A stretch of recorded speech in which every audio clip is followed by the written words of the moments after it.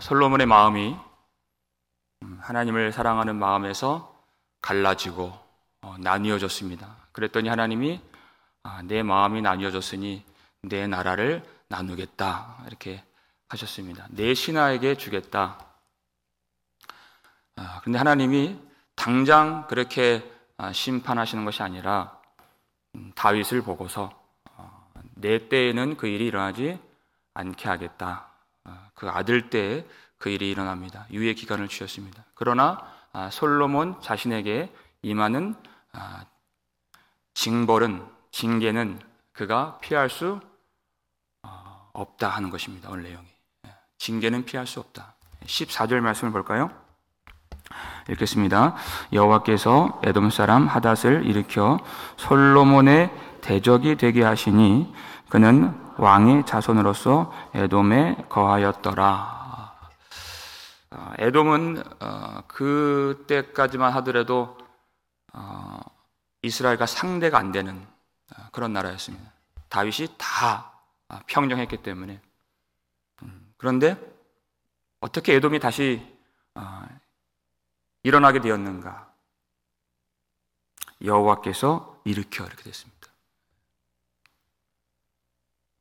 솔로몬이 이방 여인들을 사랑했다 했습니다. 1절 말씀 보면 거기에 에돔의 여인이 있습니다. 성경에서 사랑한다는 것은 이 지금 세상에서 말하는 사랑이 아니라 그 사랑은 신뢰한다는 뜻입니다. 의지한다는 뜻입니다. 그러니까 다른 대상을 사랑하는 것은 하나님을 향한 의지함이, 믿음이 결여가 된다라는 뜻입니다. 하나님만을 사랑하지 않으면 그 사랑은 진실할 수가 없고 복될 수가 없다 하는 것입니다. 그러니까 하나님이 대적을 일으켜서 에돔을 강하게 하셔서 그 마음이 돌아선 솔로몬을 치게 하는 그런 솔로몬의 대적이 되게 하셨다는 것입니다. 15절 말씀을 한번 읽겠습니다. 전에 다윗이 에돔에 있을 때 군대 지휘관 요압이 가서 죽임을 당한 자들을 장사하고 에돔의 남자를 다 쳐서 죽였는데 이렇게 됐습니다. 에돔이 다윗 시대에 이스라엘 군대를 살육했던 사건이 있었습니다. 그랬더니 하나님의 백성들, 하나님의 군대죠. 다윗이 가만히 있을 수 없어서 요압을 보냅니다.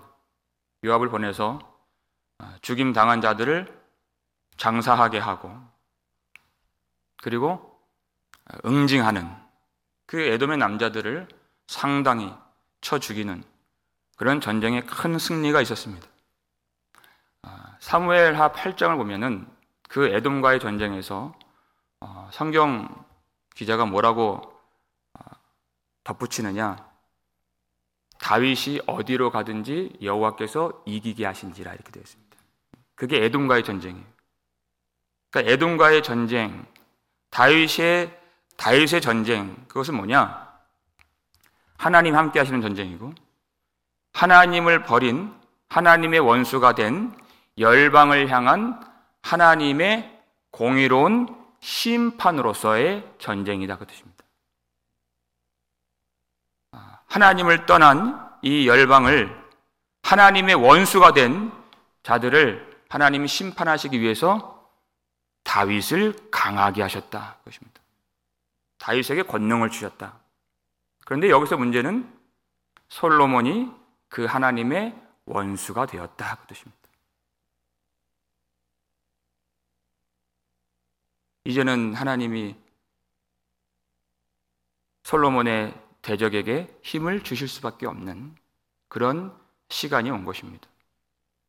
17절 한번 읽겠습니다. 17절 그때에 하닷은 작은 아이라 그의 아버지 신하 중 에돔 사람 몇몇과 함께 도망하여 애굽으로 가려 하여 18절 미디안을 떠나 바란에 이르고 거기서 사람을 데리고 애굽으로 가서 애굽 왕 바로에게 나아가매 바로가 그에게 집과 먹을 양식을 주며 또 토지를 주었더라.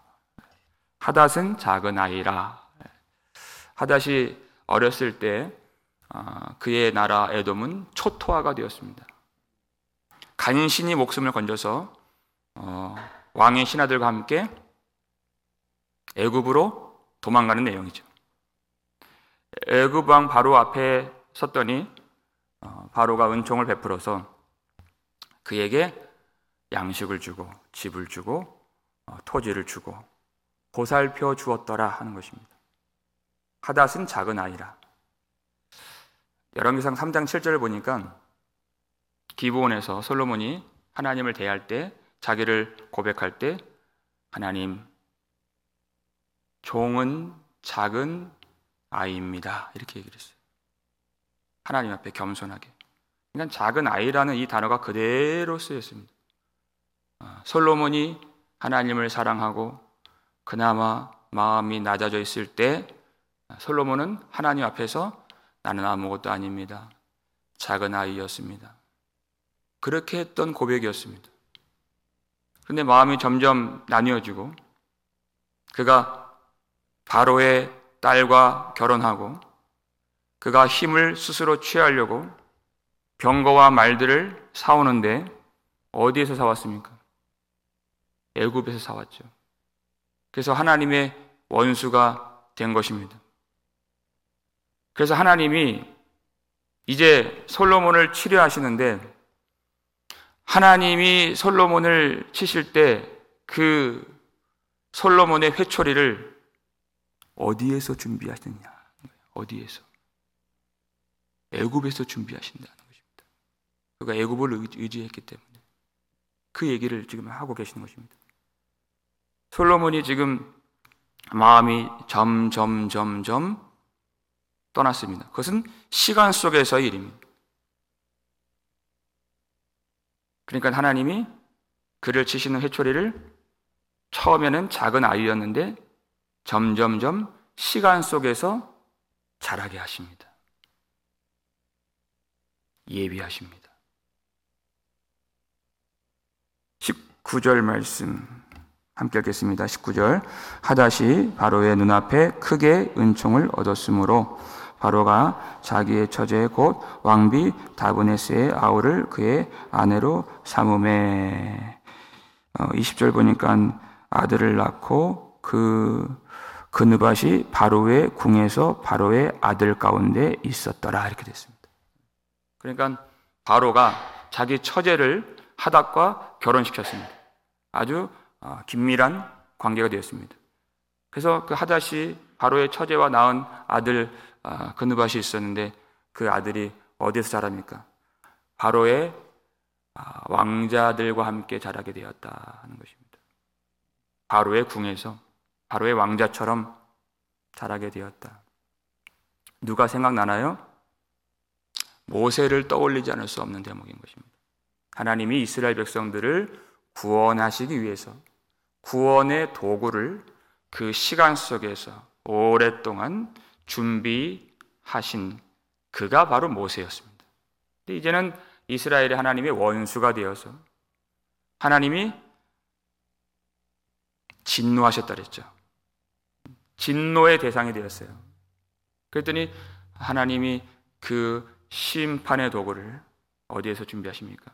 바로의 궁에서 똑같이 애굽에서 준비하신다 하는 것입니다. 그때 하닷이 바로 앞에 나아가서 자기를 보내달라고 요구를 하는 대목입니다. 22절 말씀 함께 읽겠습니다. 바로가 그에게 이르되 내가 나와 함께 있어 무슨 부족함이 있기에 내 고국으로 가기를 구하느냐 대답하되 없나이다. 그러나 아무쪼록 나를 보내옵소서 하였더라. 하닷이 애굽에서 어떤 소식을 들었나요? 21절 보니까 다윗이 죽은 소식 그리고 자기들을 그렇게 초토화시켰던 요압이 죽었다 하는 소식을 듣고서 그가 고국으로 돌아가겠습니다. 그랬습니다.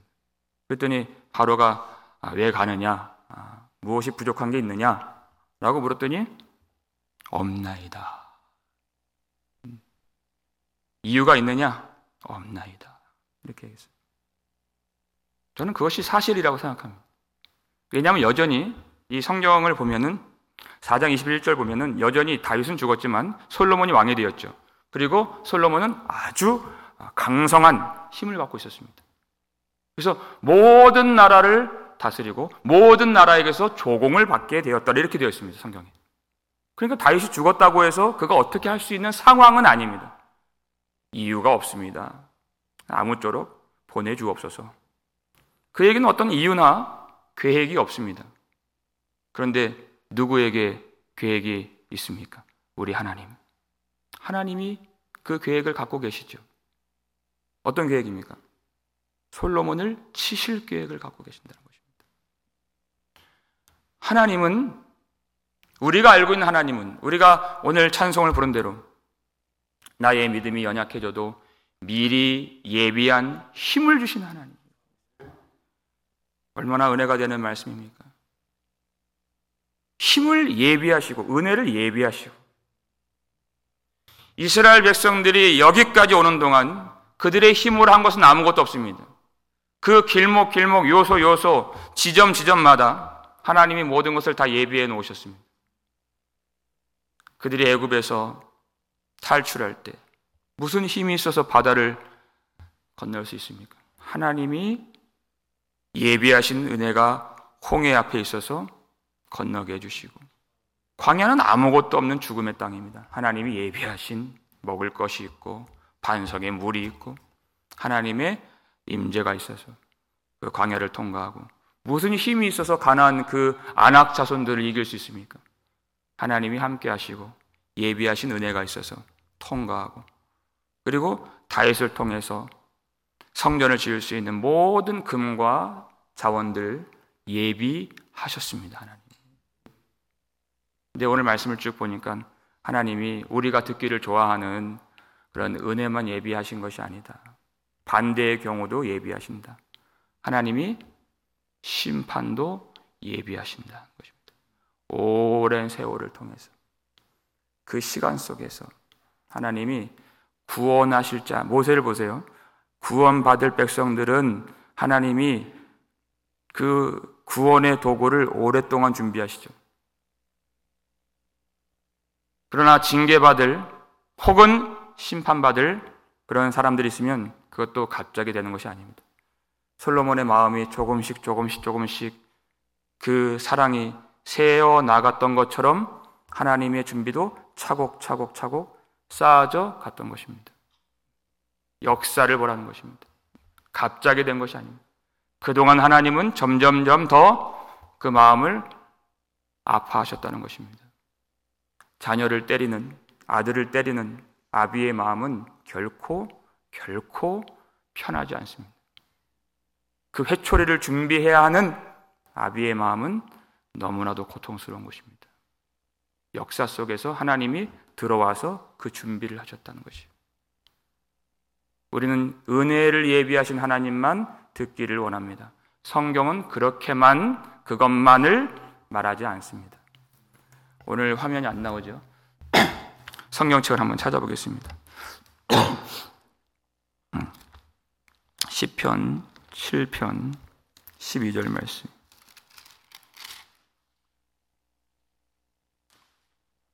시편 7편 12절 말씀.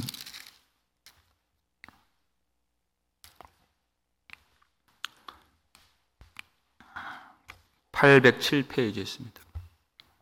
시편 7편 12절. 11절부터 13절 세 절 함께 읽겠습니다. 하나님은 의로우신 재판장이심이요 매일 분노하시는 하나님이시로다.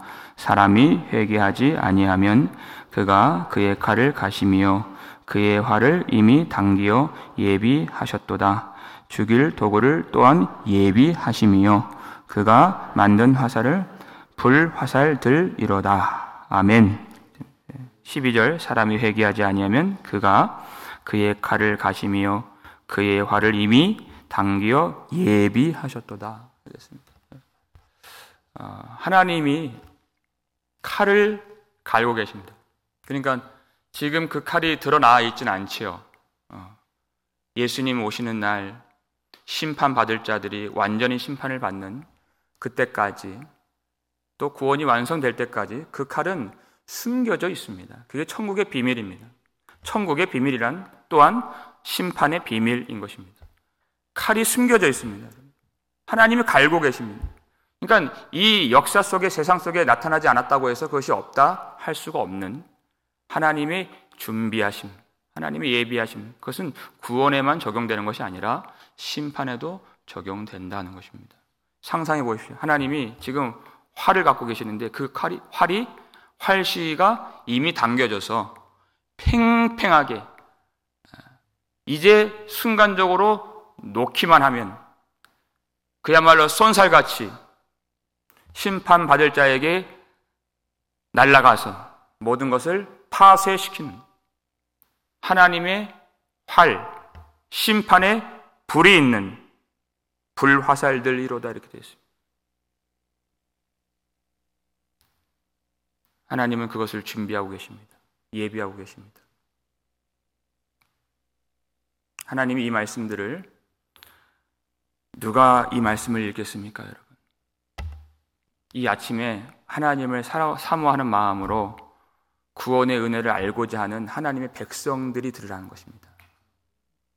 하나님이 이 말씀을 심판의 활이 당겨져 있다 하는 것은 심판하려고 하신 말씀이 아닙니다.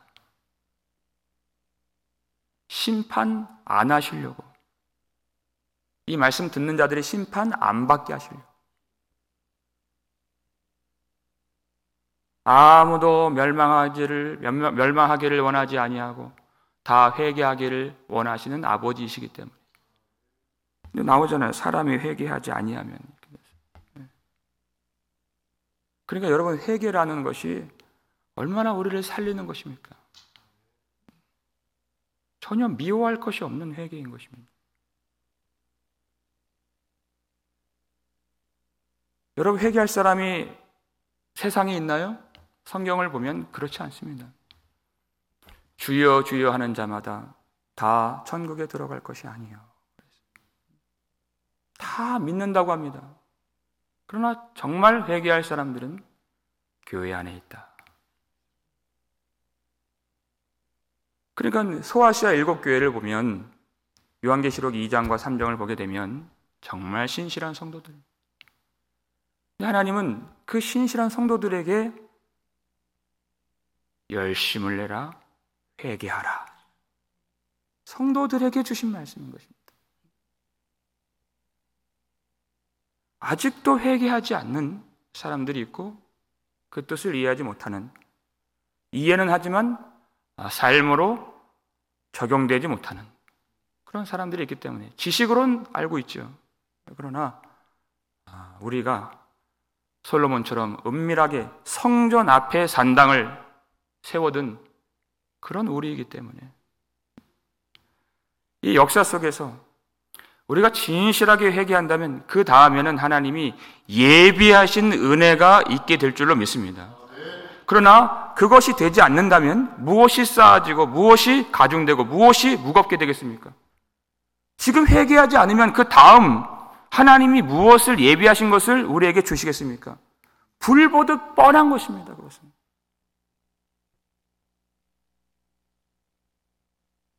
지금 회개하지 않으면 하나님은 심판의 칼과 심판의 불화살을 예비하고 계시는 하나님이십니다. 그 말씀을 마지막으로 한번 찾아보겠습니다. 로마서 2장 5절 말씀.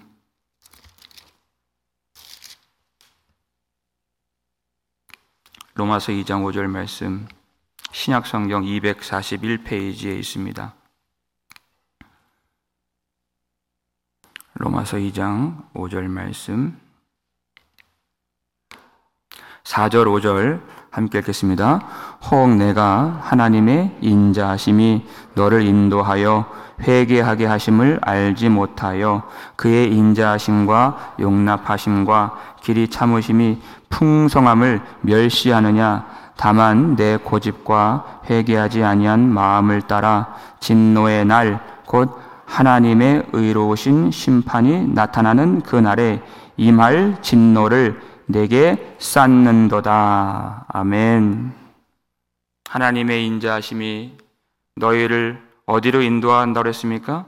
회개로 인도한다 그랬어요. 하나님의 사랑은 우리를 회개로 인도한다는 것이에요. 그런데 그것을 멸시하느냐 그랬어요. 무시하느냐? 하나님의 길이 참으심을 너희들이 멸시하느냐 그랬어요. 5절 보니까 다만 내 고집과 회개하지 아니한 마음을 따라 보세요. 어떤 마음입니까? 회개하지 아니하는 마음을 따라 그것이 하나님의 진노를 심판날에 쌓는도다 이렇게 되어 있습니다. 여러분 가장 불행하고 가장 자기를 어렵게 하는 일은 다른 사람이 나를 괴롭게 하거나 다른 사람들이 나를 그렇게 고통스럽게 하는 일은 없습니다. 내 고집, 자기 고집, 그리고 회개하지 않는 마음을 따라가는 자기 자신. 그것이 자기를 망하게 하는 것입니다. 이것을 모르면 항상 핑계를 대고 원망을 하죠. 회개하지 않는 마음이 있는 사람들은 항상 남을 원망합니다. 아담이 하나님의 말씀을 범하고 나서 하나님이 그것을 아시고 난 다음에 하와에게 모든 책임을 전가해요. 당신이 내게 준 여자가 내가 이것을 먹도록 했습니다.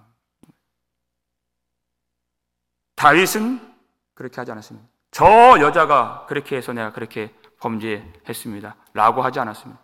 회개하는 마음에는 그런 것들이 보이지 않습니다.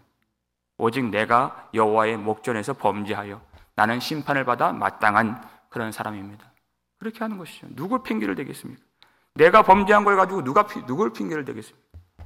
내가 회개하지 않는 마음을 따라가는 것이. 그랬더니 이 말 진노, 그것을 더 쌓게 되는. 이 하닷으로 인해서 솔로몬이 깨달았다면 그리고 진실하게 회개했다면 왜 하나님이 르손을 또 준비하시겠습니까? 점점점 심판만 가중되는 것입니다. 여러분, 하나님이 우리에게는, 나에게는 무엇을 예비하고 계실까? 지금 이 시간에는, 지금 이 시간에 하나님이 무엇을 준비하고 계실까?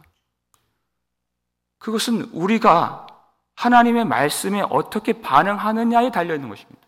그게 인격적인 하나님이라는 뜻입니다. 사람이 회개하지 아니하면 이렇게 되어 있어요.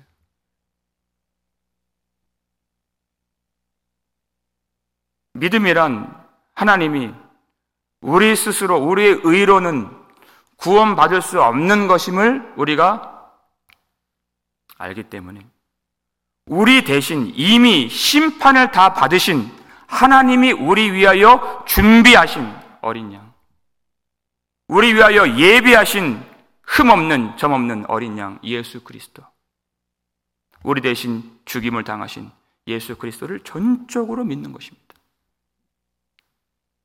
그것이 믿음이고 그것이 회개인 것입니다.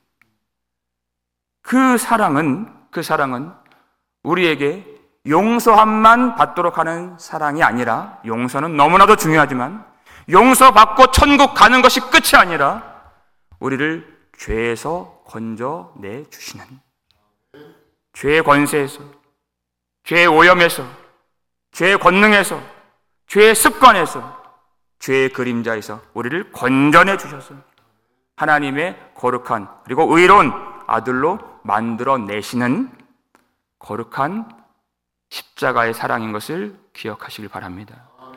솔로몬이 그렇게 사랑했다가 그렇게 나중에 타락하는구나, 나도 조심해야지, 그것이 아닙니다. 내가 솔로몬입니다. 내가 솔로몬과 같은 존재인 것입니다. 예수 십자가 보혈 아니면 안 되는 사람인 것입니다. 앞으로 조심해야 될 물론 그런 교훈이 있죠. 그러나 솔로몬이나 우리나 매한가지 하나님의 원수인 우리는 우리 대신 십자가에서 피 흘리신 예수 그리스도가 아니면 살 수가 없는 자들인 것입니다. 그것을 알고 매달리고 그리고 우리 속에 있는 모든 가증한 산당들을 다 버리는 것, 그것이 진정한 회개인 것입니다.